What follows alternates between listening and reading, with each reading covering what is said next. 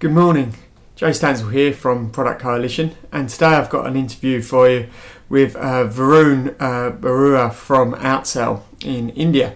Varun's co-founder and product manager at Outsell, and Varun and his co-founders have successfully built a technology product from scratch using some common lean principles such as getting out and chatting to the customer market. And Varun's going to share with us today some of the ways he's been able to do that and how they've essentially created a gamification and alternative learning product for the sales industry, which has recently won them multiple awards, the most recent being at the UK Trade and Investments Tech Rocketship Awards in 2016. So we'll go over now to Varun, and he can tell us a little bit more about himself and the product. Definitely. Thanks, Jay and Product Coalition, for providing this opportunity. Happy to be here, everyone.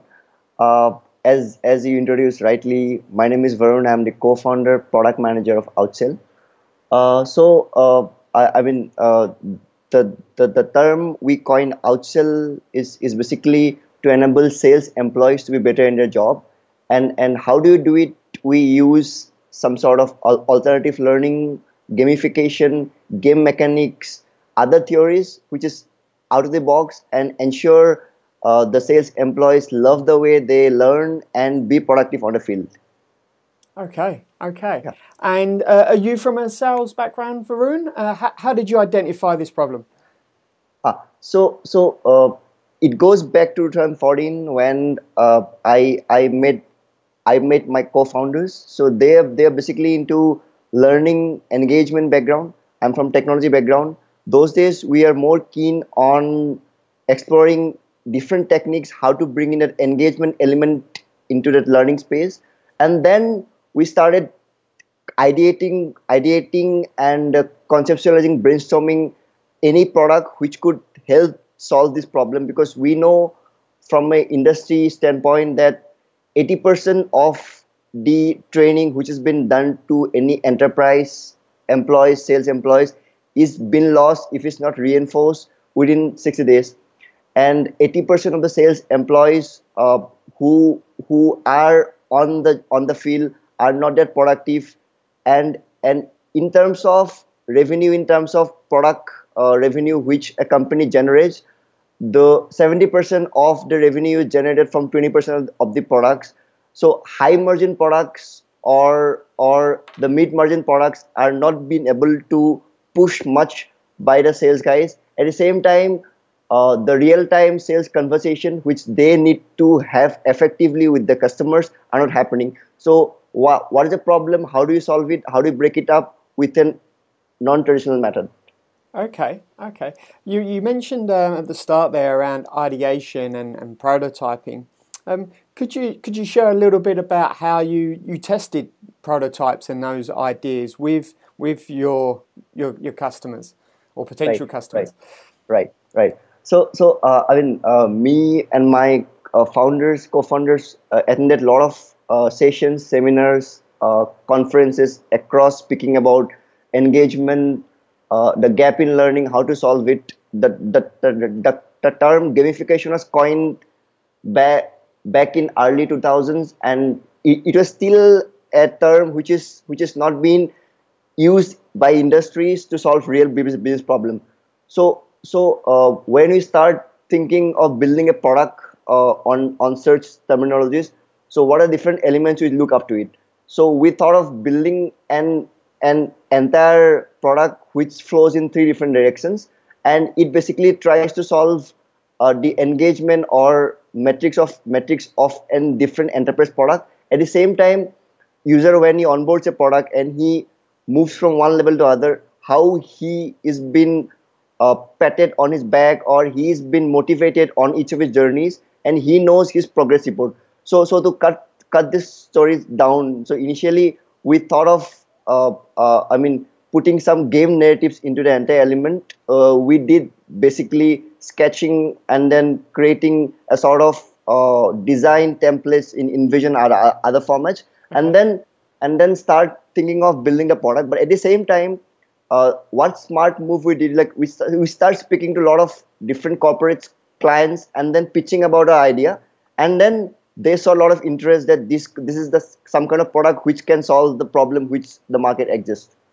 Okay, so what I'm hearing here is iterations of UI designs and one-to-one interviews with potential customers, Right. and using that sort of co-creation with the Right. future market to create the product. Okay, Right. fantastic.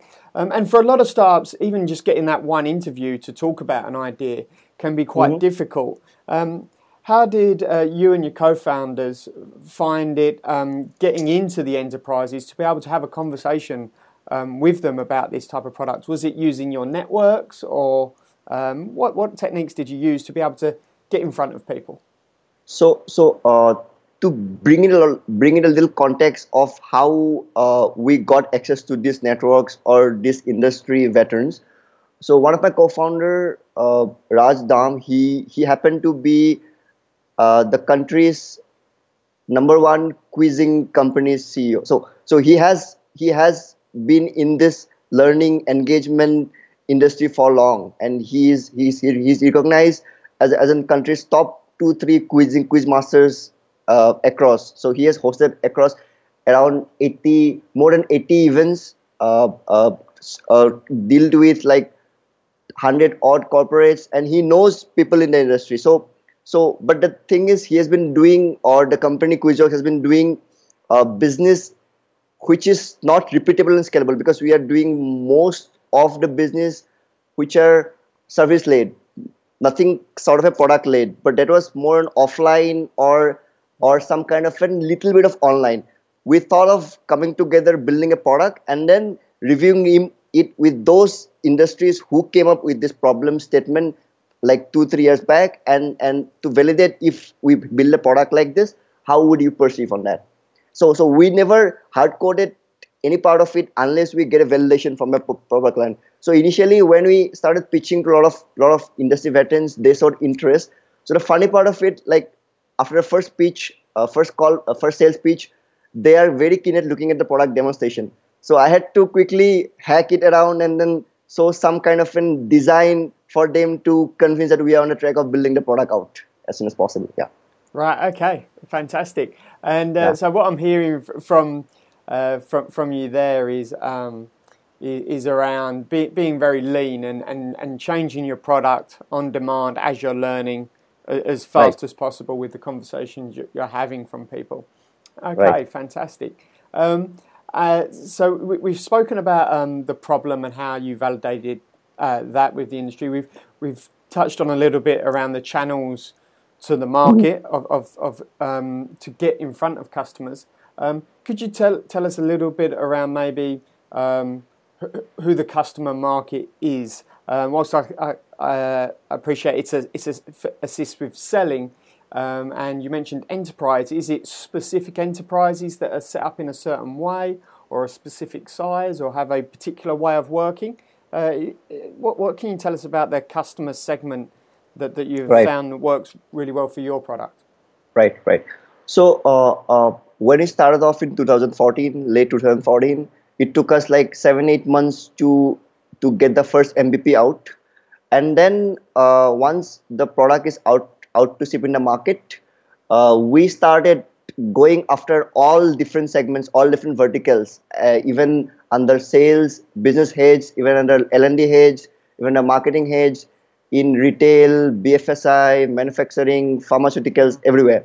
But then we realized that with a band of 8-10 guys who are trying to build this product and set a footprint in a particular industry, this sort of marketing approach or go-to-market approach is not going to work. So we have to narrow down our approach and focus on one segment, or probably focus on L&D or sales, and sales effectiveness or sales enablement. And even in sales effectiveness, we cannot lay our hands in all different verticals. We have to be expert in one particular sector or vertical, and then try to be like a big fish in a small pond, and then take the same product out and try to replicate in different verticals. So initially, and this is one part of the entire strategy. And second part is like when we started speaking about gamification, alternative learning, there are a lot of throwback questions to us, like how can a terminology like this can impact in a real business problem. At the same time, trying to understand, trying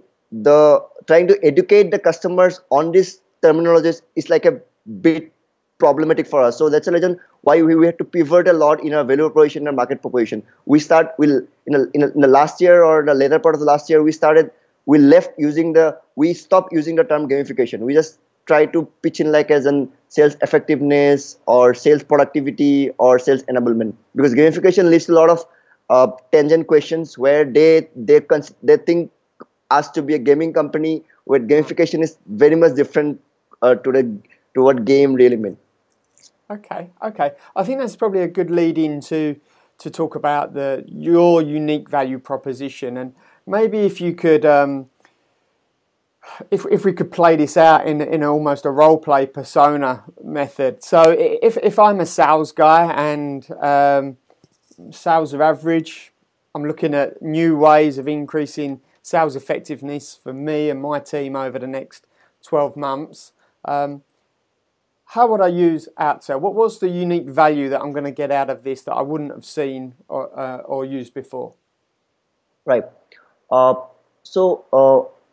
To come into this, to before pitching in, we do a lot of customer validation. So we try to find the right customers who are not that receptive towards technology. They understand technology. They appreciate that a technology can solve a real business problem.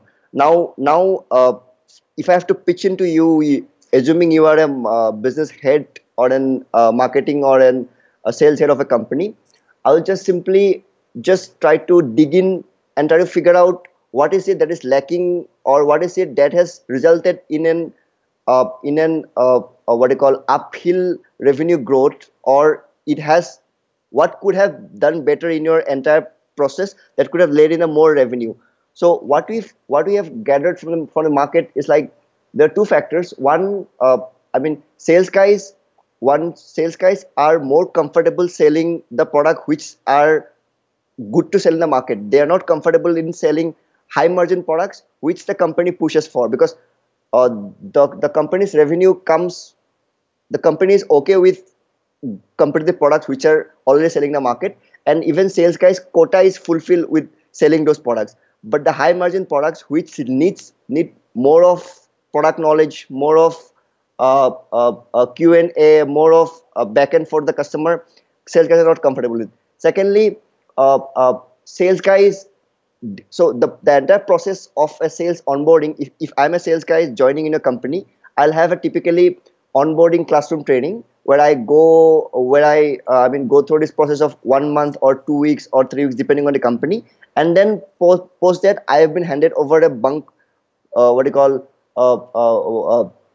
pile of product literatures, be it an online and offline format, where I can choose to refer back when I pitch into a customer. But that normally doesn't happen. When a sales guy goes and pitch to a customer, and if a customer questions him back about a product, product specification or product capabilities, he take up the call and directly calls in the product manager or a marketing manager of the company and inquires about this particular question and get it back to the customer. So how can you reduce that interaction between the customer and the sales guys, and how can you make those pitching or communication more effective so that he communicates what he's supposed to communicate and he can show the value of the product to the particular customer.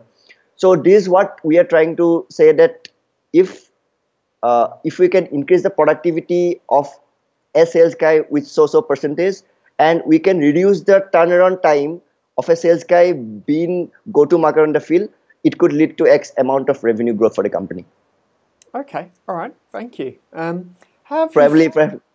hope I've been able to pitch in the right way. Probably my founder will be a right guy who pitches. I come in the product demonstration. Oh, good. No, it makes sense. What I found interesting as well is obviously with the enterprise, when you've got a customer market that is full of enterprises, and we talk about sales in enterprises,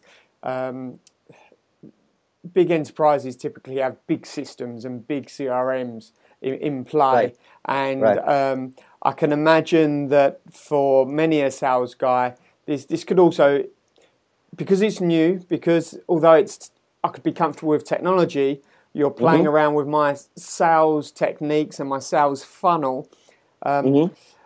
How have you found that different enterprises and their different CRMs and their different processes, do you find that you have to manipulate your product to fit each enterprise individually, or does it seem to just organically fit into every enterprise as it is?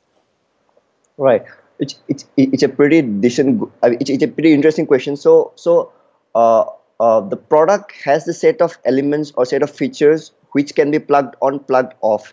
So we when we tap into a particular sector, let's say manufacturing, our way of approaching the particular problem, or our way of creating the game narrative and creating the personas to hook a particular user will be quite different, because because the use case or the problem statement or the product literature which they deal with are very different to retail product literature. At the same time, if we are dealing with users who are in the tier 2, tier 3 cities, and if we are dealing with users who are in the tier 1 cities and the MNCs, the personas changes, and we have to tweak in our product parameters or tweak in our user journeys and other elements to match the hook of the particular users. Okay, all right, thank you, thank you. We spoke earlier around how you had to ideate on the product and prototype different concepts of how the product would come to be. If we talk about product pricing, did you find you also had to do that with the price in order to fit it into the market? Mm, to an extent, no, because we realize when we hit like 10, 12 customers, we realize we are pricing way lower to what Okay, enterprise solutions are pricing. So in that way, we consulted with a lot of business leaders, or whom we call as gurus or mentors, who come up and say like this is the way you price, this is the way you rightly price your product, right. because your cost to customer acquisition and lifetime value of a customer should merge in over a period of time. So if you keep pricing low, because probably you are the early movers in the market, but at one point you have to match that and keep your revenue flow happening. Okay. And going hand in hand with pricing is obviously retaining customers and reducing churn. How, as a business, do you tackle that? Is it the technology just seems to work? Is there ongoing business relationship activities to maintain the relationship between you and your customers in a face-to-face or picking up the phone type piece? What techniques do you do to keep and retain the customers? Right. So before that, I have to little dig into how our selling happens, and how we sell our license. So it's like Okay. SaaS product where we sell per user licensing fee, and they pay a set of fee upfront, and then they buy license per user. They pay us like 3 months, 3 months, 3 months, and they renew for 1 year. If they pay a 1 year amount one shot, we give them a set of discounts, right? Yeah. And then after 1 year, they resign it. So the good news is, like as I mentioned earlier, that we are a company who have been able to retain 90 above 95% of our customers for a third consecutive year, and that has led to so that and that has led to the revenue flowing, constant revenue flowing in, and we could invest that amount in our product roadmap and developing more features. Now coming to pricing, the particular customer. So what happens is, typically when we charge a particular amount, and then and then uh, uh, and then once you launch a product, so the initial buying in happens with the decision makers like CXOs or the business heads. But after that, it's a one-to-one engagement with a user who will be like on-field sales guys, or regional sales guys, or the territory heads. And our retention for the next consecutive cycle, next consecutive years depends on the feedback of those sales guys to their seniors or to their boss, and at the same time the ROI or the business impact which we can quantify to an extent. So also for us, what we try to do, we follow something called as MAD philosophy, mechanic, aesthetics, and dynamics. So on top of features, we try to get a personal connect association with the client based on the user personas. Let's say in a particular region. So as you might be aware, in India we have like 20-30 different festivals going on over the month, right? So one of our top manufacturing client where we deployed our product for 80 different locations. So every month we try to figure out what is the regional festival that's going on, and try to hook in the player journey based on the regional festival. Or in a way, if there is some Diwali going on, or there is some local event going on, or there is some cricket match going on, we try to put in during Olympics time. We had designed this game journey of Road to Rio. So user travels from Mumbai to Dubai to London and finally Rio, and then this is how we try to hook in on an individual basis. Okay, that's really interesting. So you've got the ability to refresh the product theme in order to assist with that sales drive. Yeah. That's really interesting. Brilliant. I think you mentioned a little bit earlier that the team's up to 18 people now in the business. Is that right? 14 plus channel partners across 3 different locations. Yeah. And on the technology side of the business, how did you go about scaling the team appropriately? Did you start off with just yourself coding, or was there a few of you that was writing code in the early days and you've scaled accordingly? How did that play out for you over the last sort of 2.5, 3 years? Right. So currently a technology front, we are a bunch of 6 guys who code, design, and test around. So initial days, I was the one who used to put on those thought process in the product, and then there used to be one guy who used to code and show me or get reviewed the layouts from me. And then going forward, keeping in mind the product roadmap, we keep into picture the 3 different elements, that we don't build features, build multiple features at one go, and we try to. So initially, when we build the product, we had like 8-10 different features, but later on when we started shipping out the product to users, and we had like 1,000, 2,000, 3,000 users, we start realizing that out of these features, certain features are not even used by the product. So we followed something kind of an anti-product roadmap, where we first decided internally that we're going to remove these features before bringing in a new feature. Yeah. So our investment on product technology or roadmap is not that too much extent. We try to ensure that whatever we had is being touched upon by the users and is being appreciated by the users.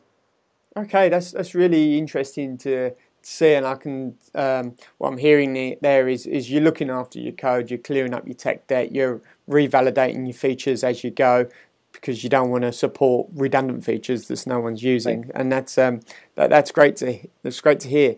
Can I ask, over the last sort of 2.5, 3 years, is there anything you'd wish you'd done differently, that now with the benefit of hindsight you'd look back and go, I wouldn't have spent 6 months doing that, I would have done this instead? Is there any of those stories you've got for us?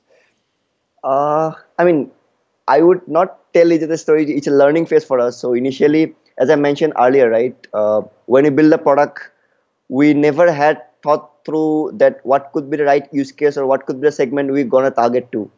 And at the same time, we end up spending like close to 9 months to 1 year trying to figure out where should we position and what should be our market positioning. At the same time, if we try to coin a new terminology like alternative learning gamification, to educate a particular client or CXOs and to break in the old school mindset and get in the buying is like a little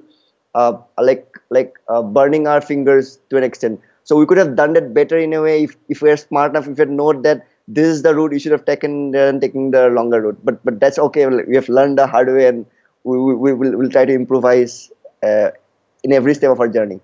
Brilliant. Well, I think for those amongst the product community that are watching this that have SaaS products and are pitching to enterprises, that's a valuable lesson. Changing mindsets takes time, is what I'm really hearing there. So that's fascinating. Thank you for sharing that. This has been really interesting call, Varun, and I really appreciate you taking the time to talk us through the product, the techniques, the stories, and I think it's really interesting. If I'm correct, if people want to learn a little bit more about the product, it's at letsoutsell.com. Is that correct? Yeah.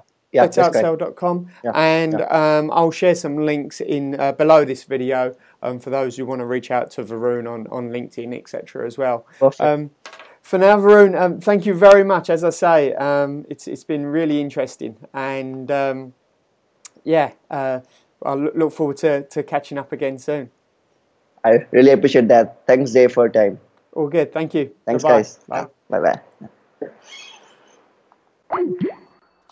So there we go. Varun there from Let's Outsell. So it's been really interesting for me to hear a little bit of depth to the SaaS product Varun's got there at Let's Outsell, and I'm just getting the feeling that it takes time to sell SaaS into an enterprise.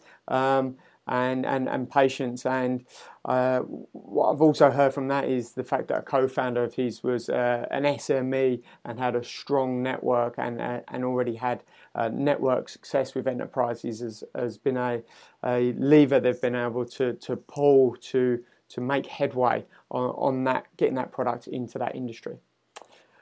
That's all from me for today. If you've got a product or a product story that you'd like to share with the product community at productcoalition.com, please reach out to me. Either you'll find it on productcoalition.com, the website there under product people, or you can just email me. It's j@productcoalition.com.